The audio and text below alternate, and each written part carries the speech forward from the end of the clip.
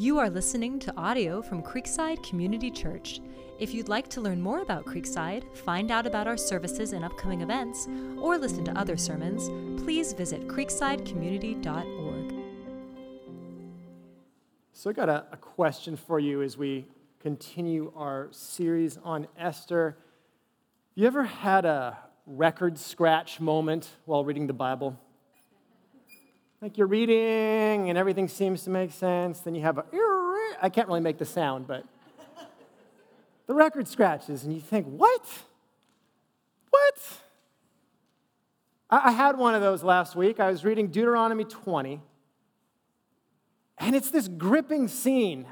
Before the Israelites would enter battle, a priest would come out and address the soldiers. And here's what the priest would call out. He'd say, "Hear, O Israel, today you are drawing near for battle against your enemies. Let not your heart faint.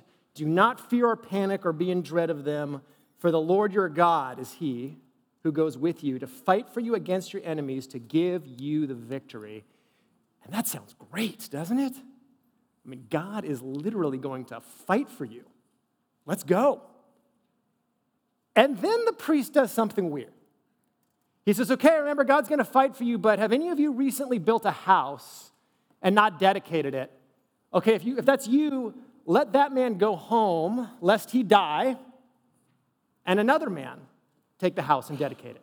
All right, has anybody recently planted a vineyard? You should go home and care for it, lest you die in battle. And another man care for it. Okay, any newlyweds here? You can raise your hand. Okay, you all go home. And be with your wife, enjoy her for a little while, lest you die in battle, and then another man marry her. What's the priest saying? God will fight for you, God will win, but you might die. Right? What's the implication? That I can be completely in God's will, and yet from a human standpoint, experience the worst possible outcome, even as God establishes his kingdom. It is tempting to believe, it is very tempting to believe that God's way is always the safest way. That when God is at work, everything just sort of falls into place. Every obstacle is removed, life just flows. In fact, that's how you know that you're in God's will, is that things go smoothly. Things seem certain. And it's almost like you know what's going to happen because God is in it and it's going to work. I cannot tell you how often I've had people talk to me that way. I knew it was God's will because everything just fell into place and it was easy. That is not a biblical idea. Is God's way the safest way? Well, yeah. In an ultimate sense, sure. And yet in Scripture, God continually calls his people to take risks, real risks. In fact, those who risk greatly are often the ones used greatly. And that's just so clear throughout the book of Esther, isn't it? That you see these characters, for all of their flaws and compromises, one thing they're willing to do is risk when the time is right. And God rewards their risk and delivers his people. You know, Creekside, we can throw all the money and strategies and things in the world at whatever. You know what it's going to take to be used in the Bay Area? Risk. You're going to have to take some risks. There's no way for us to fulfill our calling apart from risk, whether it be financial, physical, emotional, mental. No strategy prevents us from that. We must take risks. That raises some questions, doesn't it? Those are the questions I want to talk about this morning. 2 questions, actually. When is risk right? Because we can think of when risk is wrong. When is it right? And when is it just stupid? Second, why is risk right? What's going to motivate me to take risks for the kingdom of God? Those are the questions we're asking as we look at Esther 8, where Esther again risks, and now Mordecai risks, That's what we're talking about. But if we're talking about risk, we need God's help. So let's ask for it. Pray before we go to his word. So, Spirit of God, you have inspired the words we're going to read. Would you illuminate our minds to understand them and soften our hearts to receive them and strengthen us to believe and walk in them? And Jesus, follow you even though it will require risk. Thank you that you have things well in hand. And because you do, we can risk. Pray it for your sake. Amen. So first question is this: when is risk right? Because we know when risk is wrong. When is it right? Not all risks are right.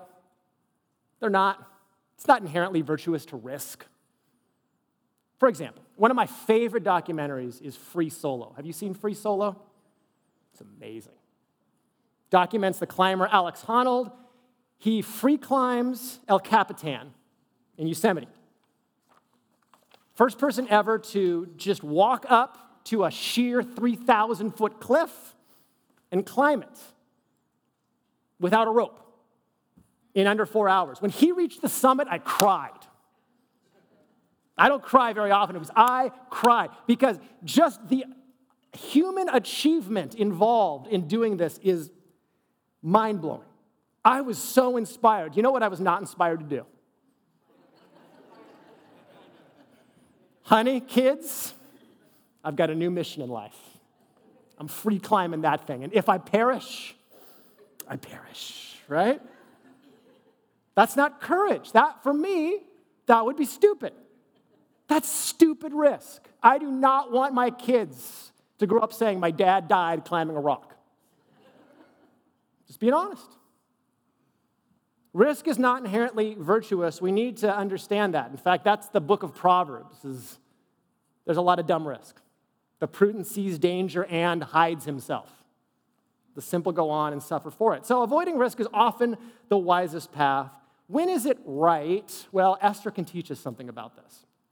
So here's where we're at in the story. If you've been with us, you know Haman. He's the villain in the book. He writes this edict that ordering for the extermination of all the Jews. Mordecai, Esther's foster dad, learns of it. He's undone. He comes to Esther, who's the queen, and says, you have to use your position as queen to undo the edict. It's a huge risk for Esther to do this, as we've seen. And last week, we saw how the story unfolds, and Esther hatches this brilliant plan, and she invites Haman and the king to this series of feasts, and eventually, at just the right time, she reveals Haman's plot to the king, and through an improbable series of events, right? That was last week. An improbable series of events. The king comes to believe that Haman wants to kill Esther. He orders Haman's execution, and now on the very same day as the tables are getting turned, he now honors Esther and her foster dad Mordecai for their loyalty to him, and that's where we pick up the story, verse 1. On that day, King Ahasuerus gave to Queen Esther the house of Haman, the enemy of the Jews, and Mordecai came before the king, for Esther had told what he was to her. And the king took off his signet ring, which he had taken from Haman, and gave it to Mordecai. And Esther set Mordecai over the house of Haman. Oh, how the tables have turned, right?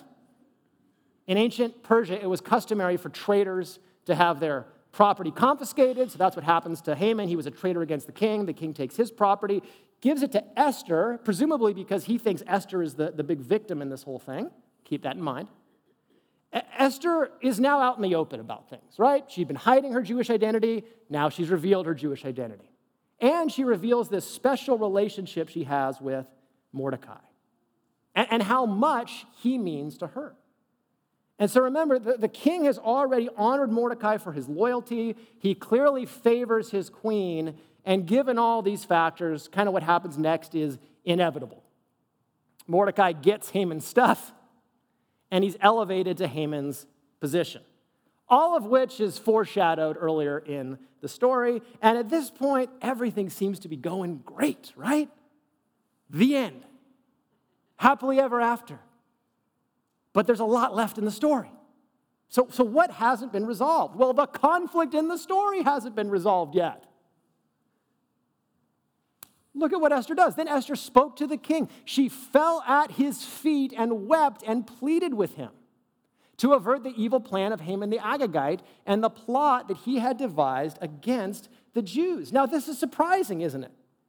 This is what I would expect Esther to do the first time she comes to the king, fall at his feet and beg for him to undo the plot. But that's not what she does.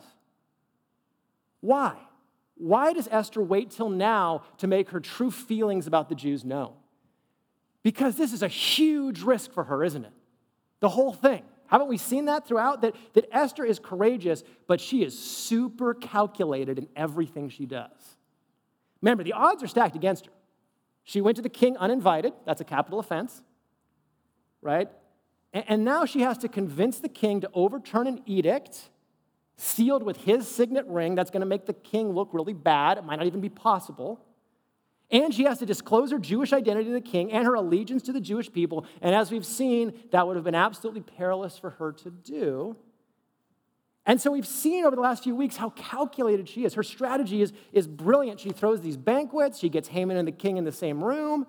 And when Esther asks the king to repeal the verdict, what does she do? She frames Haman's edict against the Jews as a threat primarily against who?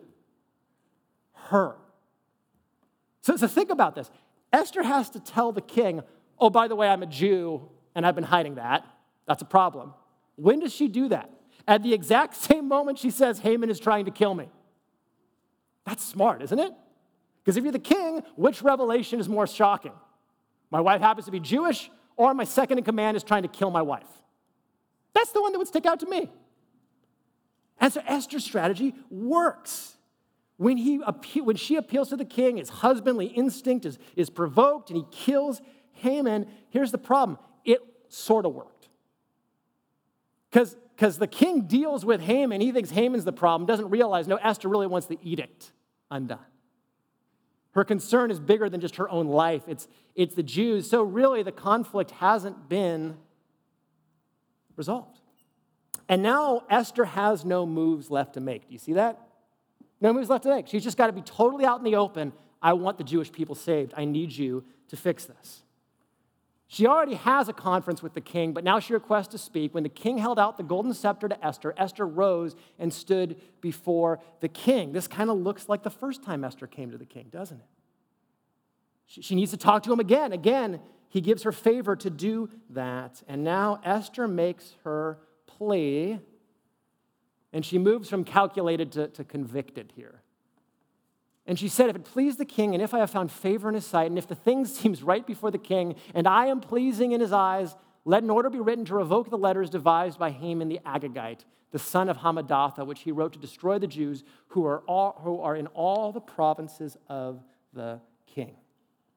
Now, Esther is calculated again. Okay? Think about what she does. She doesn't say repeal the law, does she? She says have the letters revoked. Basically, here's what Esther knows, right? That it's really hard to undo anything in Persian law. She already senses that. So she doesn't ask for the law to be repealed. She just says, hey, can the post office take care of this? Can we just revoke the letters, right? Like, we got this big postal system. Maybe the post office could just say, our bad. We didn't mean to send that out and take it back, right? Not technically repealing it, just make it go away. That's the first smart thing she does. And then look at how she frames her request. It's exceedingly deferential with the king's fragile ego. She says, if 4 times, if it's good to the king, if it please the king, if it would, right? And then she leverages her position because the one trump card Esther has is Esther. She knows the king really likes her. And she says, if I am pleasing in your eyes, you know what she's doing here? You know what, if you're married, you know what she's doing. If you really loved me. Some of you, you've done that before, right? That's how Cashel gets back rubs, right? It's not rub my back, it's do you love me? Right? That's what she's doing here. She's being very tactical. She can't be clever anymore, though. She just has to come out and reveal her true loyalties, that it's to Israel and Israel's God. which means fundamentally it's not to the king. And that's what she gets to finally. In verse 6, she moves from calculated to convicted. How can I bear to see the calamity that is coming to my people? Or how can I bear to see the destruction of my kindred? King, I'm not going to be okay if my people aren't. You might be able to protect me from this edict. My people are not going to be protected. And now Esther has finally moved to just laying all of the cards out on the table. There is a time to be clever and calculated. There is a time to lay your cards out on the table with people and just say, this is how I think, this is how I believe, this is what I think we need to do, and there's a risk. There's always a risk in that moment when you are brutally honest about how you really feel, isn't it? Right? I tried to be calculated when I started dating Cashel. I was calculated because I was 100% into her, and I was 75% sure she was into me. And I had a terrible history of misreading women, just completely. So I tried to be clever, and I came up with a plan to make her put her cards on the table before I put mine on the table. So we were watching TV over at her apartment one night, and her roommates had all gone off to do their homework. And I said, so do you usually, hang out with guys like this at night? In your apartment? Watching TV? Is this just what you do? She looked at me, and she said, I work night shift. My schedule's weird. And I said, no, that's not what you're supposed to say. You're supposed to say, no, Jeff, you're special, and I like you. And she was saying, you got to tell me first. And I had to. Thank God, I did, and I was right. It's the one time I didn't misread a woman. It worked out. There is risk in being honest, because now you risk rejection, you risk pain. There's a time when you have to stop being calculated and just share the gospel. Stop being calculated and just speak a word of correction. Stop being calculated and just say, here's how I honestly feel. Right? That's what Esther's doing here. And the king's response is not reassuring. There's not an immediate reward to this risk. Then King Ahasuerus said to the Queen Esther and to Mordecai the Jew, behold, I have given Esther the house of Haman, and they have hanged him on the gallows because he intended to lay hands on the Jews. But you may write as you please with regard to the Jews in the name of the king and seal it with the king's ring, for an edict written in the name of the king and sealed with the king's ring cannot be revoked. This is such an ambiguous statement. It's so ambiguous because there's two ways you could look at what the king says. He could be saying, Esther, look at all I've already given you. It's clear that I love you. I'll give you my own authority, and you can write whatever you want. Just remember, it can't be repealed, but you can do whatever you want with my authority to fix this problem. That's one way to read it. The other way to read it would be, look, I already gave you Haman's house. I gave Mordecai his authority. Look, I'm washing my hands of this. You go do what you want. You go put my imprimatur, my authority on it, but remember, whatever you write can't be revoked. Subtext, remember, Haman's edict can't be revoked either. Esther loves, the king loves Esther. He does not love the Jews. He could care less. He doesn't want to get entangled in this because that's his MO. We've seen that already. I don't want to make decisions. You just go deal with this. Has the problem been resolved? No. They have all the resources in the world. They have the king's authority. They have money. They have all these things to resolve it, but the actual edict can't be revoked. Right? And so what are they going to do next? Well, we'll get to that in the next point. But what I want you to see is this. Esther takes a risk. And in one sense, the risk here is bigger than the initial risk. Because once it's clear that the king is going to protect Esther, Esther's in the clear. She's good. Her life is going to be spared. The king will see to it. She has to keep prodding and prompting at the king until he will do something about people he doesn't care about. She has to keep risking and keep risking. Raises a good question, doesn't it? When is it necessary to keep risking? When is it necessary to go out on a limb for the sake of something bigger. All right, we know when risking is wrong, right? We've said that. Think of lots of times it would be dumb to risk. There are times where it would be stupid to risk, like if you're disobeying the Bible, okay? God never calls you to obey one command in a way that would cause you to disobey another command, right? So just keep that in mind. My risk here causes me to disobey something over here. That's bad risk. But when is risk right? Here are 4 questions that come from Esther we can ask about when is it right to risk. First, what's my motivation to risk? Is this about other people and their welfare, or is it really about me? Here's the thing. You can romanticize risk, and then it becomes about you being the hero in every situation. Is that Esther? No, it's not Esther at all. She's already got all the honor, all the fame, all the glory she could ever want. This is all about the welfare of her people. And that's a question to ask you. Anything that you want to risk, is this about approval from other people? Is this about my own honor, or is this for the benefit of other people? Right? There have been Christians who have been far too risk-averse throughout church history. There have been Christians who have been nuts throughout church history. Early in the church's history, people would try to get martyred, killed for their faith, because they thought it was so heroic, and there would be bishops rebuking people for that. That's foolish risk. What's your motivation? Is it for your glory, or is it for the benefit of others? Here's a good question. Obligation, what does love require in this situation? What did love require for Esther in this situation? If she really loved the Jewish people, what did it require? That she not stop. That she take risks. She couldn't consistently love God's people and not take the risk. Love is risky.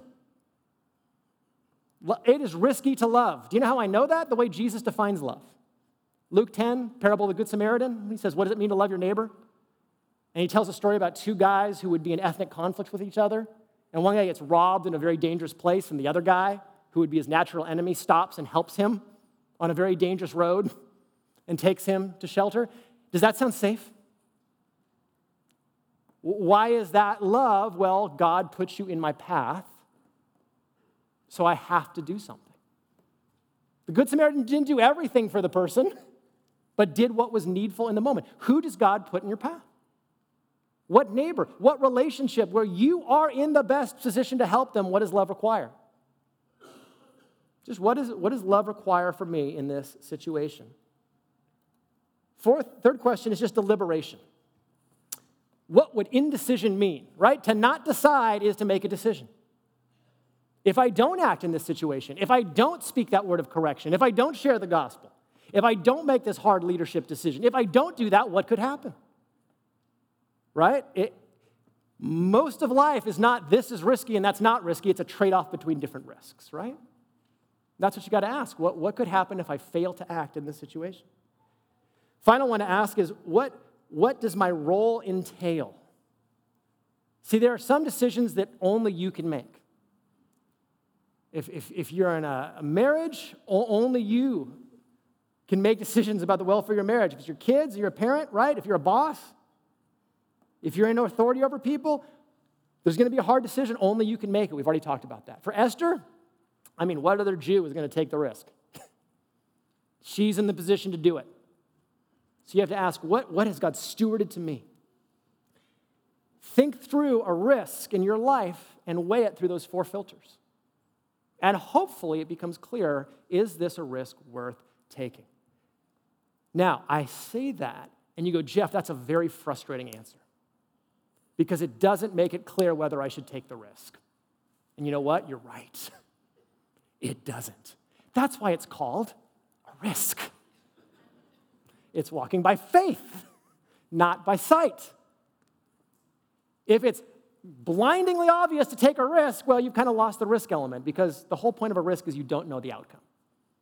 We need a deeper reason to take risks for the kingdom, to take calculated risks, and that gets to the why, the deeper motivation, and it's this. We serve a God who never takes risks because he always knows the outcome. He always wins. He always gets his way. You might take this way, you might take that way, you're going to end up in God's way. His victory is secure, and because we worship a God who doesn't take risks, we can. And we can take them for him. And that's what we see in Mordecai. So, here's the problem. You've got all the power in the world, and you've got an edict you can't undo. How do you undo an edict you can't undo without actually undoing it? That's the problem here. Got it? Here's what they come up with. It took a while, as we'll see. It took a while. Here's what they come up with. The king's scribes were summoned at that time in the 3rd month, which is the month of Sivan of the 23rd day. Keep that date in mind, because the author's winking at us again, okay? He's winking at us. Just keep that date in mind. Dates are significant. Here's when they issue the new decree. Here's what it says. And an edict was written according to all that Mordecai commanded concerning the Jews, to the satraps and the governors and the officials of the provinces from India to Ethiopia, 127 provinces, to each province in its own script, and to each people in its own language, and also to the Jews in their script and their language. And he wrote in the name of King Ahasuerus and horses that were used in the king's service bred from the royal stud, saying that the king allowed the Jews who were in every city to gather and defend their lives, to destroy, to kill, and to annihilate any armed force of any people or province that might attack them, children and women included, and to plunder their goods. On one day throughout all the provinces of King Ahasuerus, on the 13th day of the 12th month, which is the month of Adar. A copy of what was written was to be issued as a decree in every province, being publicly displayed to all the peoples, and the Jews were to be ready on that day to take vengeance on their enemies. Keep going. So the couriers, mounted on their swift horses that were used in the king's service, rode out hurriedly, urged by the king's command, and the decree was issued in Susa, the citadel. Okay, what do? You can't understand this edict until you go back to chapter 3 and read the original edict, because they copy it almost word for word. They take everything Haman said about exterminating the Jews, and they flip it and say, oh, by the way, that's edict number 1. On the same day, the Jews are allowed to gather. The Jews are allowed to defend themselves. But then Mordecai goes further. Not only that, any enemy of the Jews can slaughter them and their families. And that's now the will of the king. That's extreme, isn't it? That's extreme. And it's that last part that we stumble over, right? Especially as liberal, tolerant, individualistic Westerners. Like, is Mordecai really ordering the Jews to kill any people group that opposes them? To kill women and children and non-combatants? Some people have said, no, that's not what Mordecai is authorizing. That's not what it actually says. That's what it actually says, okay? You can't resolve it that way, okay? Because there's symmetry between Haman's edict and Mordecai's. That's the whole point, is that there's symmetry. Now, what are we to make of that? Is Mordecai right to write this edict? Well, remember, just something to keep in mind whenever reading the biblical narrative, the heroes aren't always heroic. We're dealing with compromised characters. We shouldn't assume that Mordecai's decision is a righteous one because the author doesn't tell us. At the same time, I want us to kind of get in the minds of the people in the story. We've referenced David Foreman's little book on Esther a few times in this series. He does a really good job of helping us think through the dynamics of what's going on here. Why would Mordecai write the document this way? Why would he write it as a word-for-word denunciation of the first edict? Well, think about it. Who is he representing? That's the first question. Who does Mordecai represent? The Jews, and also, with the signet ring, the king. So when the empire hears this edict, who do they think is talking? The king. This is the will of the king. Just like with the first edict, they thought that's what the king wanted. Who is this edict addressed to? Not primarily the Jews. It's going out to the satraps, the governors, all these mid-level officials. Why is it going out to them first? Well, here's the deal. A skirmish is about to take place throughout the empire. And if you're a mid-level governing official, what do you really want to know about this skirmish? Whose side is the king actually on? right? Because we've got the armies, we've got the police. If things get out of hand and we have to intervene, we want to know who the king wants to win, right? So what if Mordecai had just framed it as, oh, well, the Jews can defend themselves. Of course they can, right? The Jews were going to defend themselves one way or the other. But to say the Jews can assemble an army and be just as extreme as the anti-Jews were going to be to them, what does that communicate to all the governing officials? The king's will has what? Changed. The king wants the Jews to win, right? That's what Mordecai has to convince the known world to think. Do you see why he writes the edict the way he writes it? Now, we don't know how precisely the Jews followed this. We'll see in chapter 9, they definitely kill combatants. They don't plunder people's property, which they were authorized to do. Why not? We'll find out why next week. Stay tuned. But here's the point. Mordecai, it's brilliant. He has to change public perception. This is about war games, right? This is about the perception that you don't want to mess with the Jews because the king is on their team, right? That's why he sends them out so fast with the best horses. He's trying to change all the public perception. That explains what Mordecai does next. This is awesome. Then, Mordecai went out from the presence of the king in the royal robes of blue and white with a great golden crown and a robe of fine linen and purple, and the city of Susa shouted and rejoiced. That's a weird time to do this, isn't it? Has any battle been fought yet? No. The battle is still to come. Why would Mordecai start parading around before the battle's even fought? Why? Who's going to win? Us. We're going to win. This is what he's doing. This is psychological warfare. Michael Jordan once pulled up to a Lakers game, and he saw Byron Scott hobbled. And he said, Byron, you guarding me tonight? And he said, no, I sprained my ankle. Michael Jordan said, well, who's guarding me tonight? And he said, Anthony Peeler's going to guard you. And Jordan looked at him and just said, 50. 50. Meaning, I'm going to score 50 points. He scored 54. That's what Mordecai's doing here. He's coming out before the battle and saying, we're going to drop 50 on you. Right? And here's the thing. The risk, right? Because does the king care about any of this? He could care less. They're just faking it, that here's what the king wants. How does everybody respond? The Jews had light, next slide, and gladness and joy and honor. In every province and in every city, wherever the king's command and his edict reached, there was gladness and joy among the Jews, a feast and a holiday, and many from the peoples of the country declared themselves Jews. For fear of the Jews had fallen on them. I want to play with Michael Jordan, right? I'm on their team too, right? It worked. It worked. That's how you undo an edict that can't be undone without actually undoing it.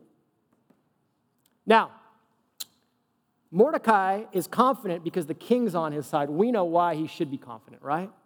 Because the King of Kings is on his side. And we knew all along God was going to turn this because God's going to preserve his people. The author winks at us. Look at what he does here. Here's how we know this was going to work. Do you know how many days passed between the first edict and the second? 70. Of course it was 70, because 70 is the number of completion in the Bible, and it was 70 years in exile, and 70 has huge symbolic significance. And here's what he's saying. The edict that was hanging over you was done because God, wink, wink, right? God's never mentioned, and yet we know, just looking at that, God's going to overturn this thing. The time is up. God's going to do something. And that's how we know that this battle, it actually belongs to the Lord. Why can Mordecai be confident? Why can the Israelites rejoice before they even fight a battle? Because they already know who's going to win. That's why you can take a risk for the kingdom if it's to advance God's kingdom and his will. Even if it doesn't turn out well for you, it's going to turn out well. Because God never risks. He can't risk. He already knows what's going to happen. He already knows how the plan's going to work. And that's what motivates us. See, because if God is not in control, then you should avoid all risk, right? You're the general, the manager of the universe. Good luck. You have to determine every eventuality, every contingency, and that's what some of you do, and that's why you can't sleep at night. Because at some level, you think you're the low-level GM of the universe, and that things won't actually work out unless you make sure they work out. But here's what Mordecai knows and the Jews know, is that God's going to work this out one way or the other.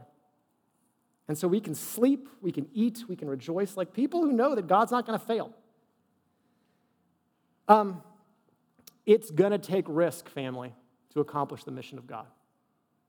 Risk rejection, risk pain, risk hardship. It's going to take risk. Here is what is so pernicious about caution and being careful. You will always feel right in the moment making the more cautious choice. Because there's sort of an invincible logic that says, well, I avoided what could have happened over here. Better not to reach out to that person. I don't think that they would have liked it. Better not to follow up and see how they're really doing and ask them uncomfortable questions because they might reject me. Better not to share my opinion in this situation because it could lead to ill will. Better not to make that decision the hard one. Do you see the problem? You can always justify that kind of thinking until you get to the end of your life. And you look back and you realize nothing ventured, nothing gained. And I never took a risk for the kingdom. I always played it safe. And guess what? You took the biggest risk of all, which is missing out on all the things God would have done through you if you had taken a risk. It's going to take risk. Like if you want to see someone come to Jesus in the Bay Area, come on, man. Seriously? Yes. But look, there is no strategy to make that happen. If there was, I'd be using it. There's no brilliant plan. You know what's going to take? You. You're the strategy. You. We don't have a better strategy as Creekside than you. You inviting people to community groups. You reaching out, trying things to reach people in those community groups, individually. And you know what? You're going to fail at a lot of them. That's fine. I fail at the wrong things. Fail at the right things. Fail at the right things. Don't succeed at the wrong things. Right? Because our confidence is this. We serve a God who can reverse anything. Who can save anyone. Who can overturn things that look unoverturnable. I made that up. That's this chapter, isn't it? Do you see the reversals? The last person we think to replace Haman is who? Mordecai. He does, completely. In chapter 4, when we learn of the edict, there is fasting and weeping and lamentation among the Jews. Now it's feasting. In chapter 2, Jews hide their identity out of fear of the Gentiles. Now, Gentiles are hiding their identity out of fear of who? The Jews. They're just faking it. I'm a Jew too.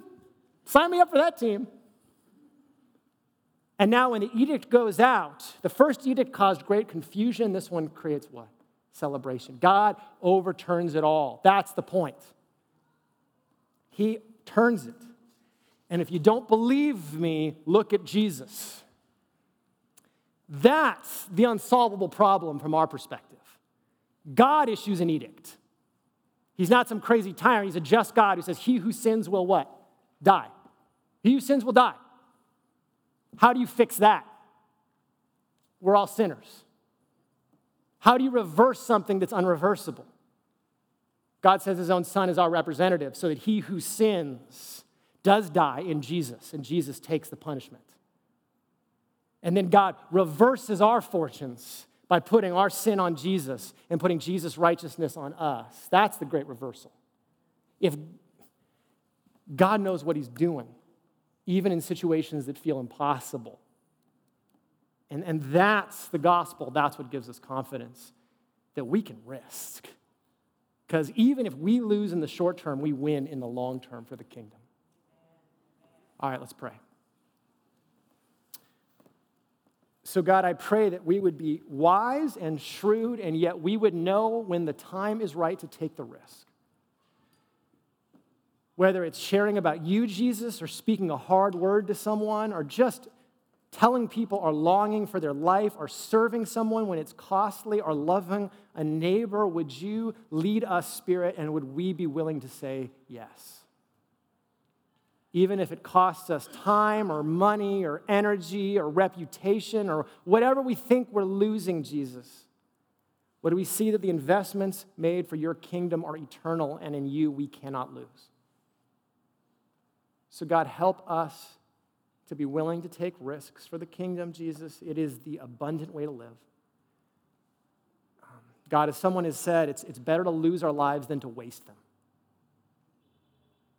And I pray that we would see, Jesus, your sacrifice for us, and that would motivate us to take great risks for you, because in you we are eternally safe. Pray it in your name. Amen.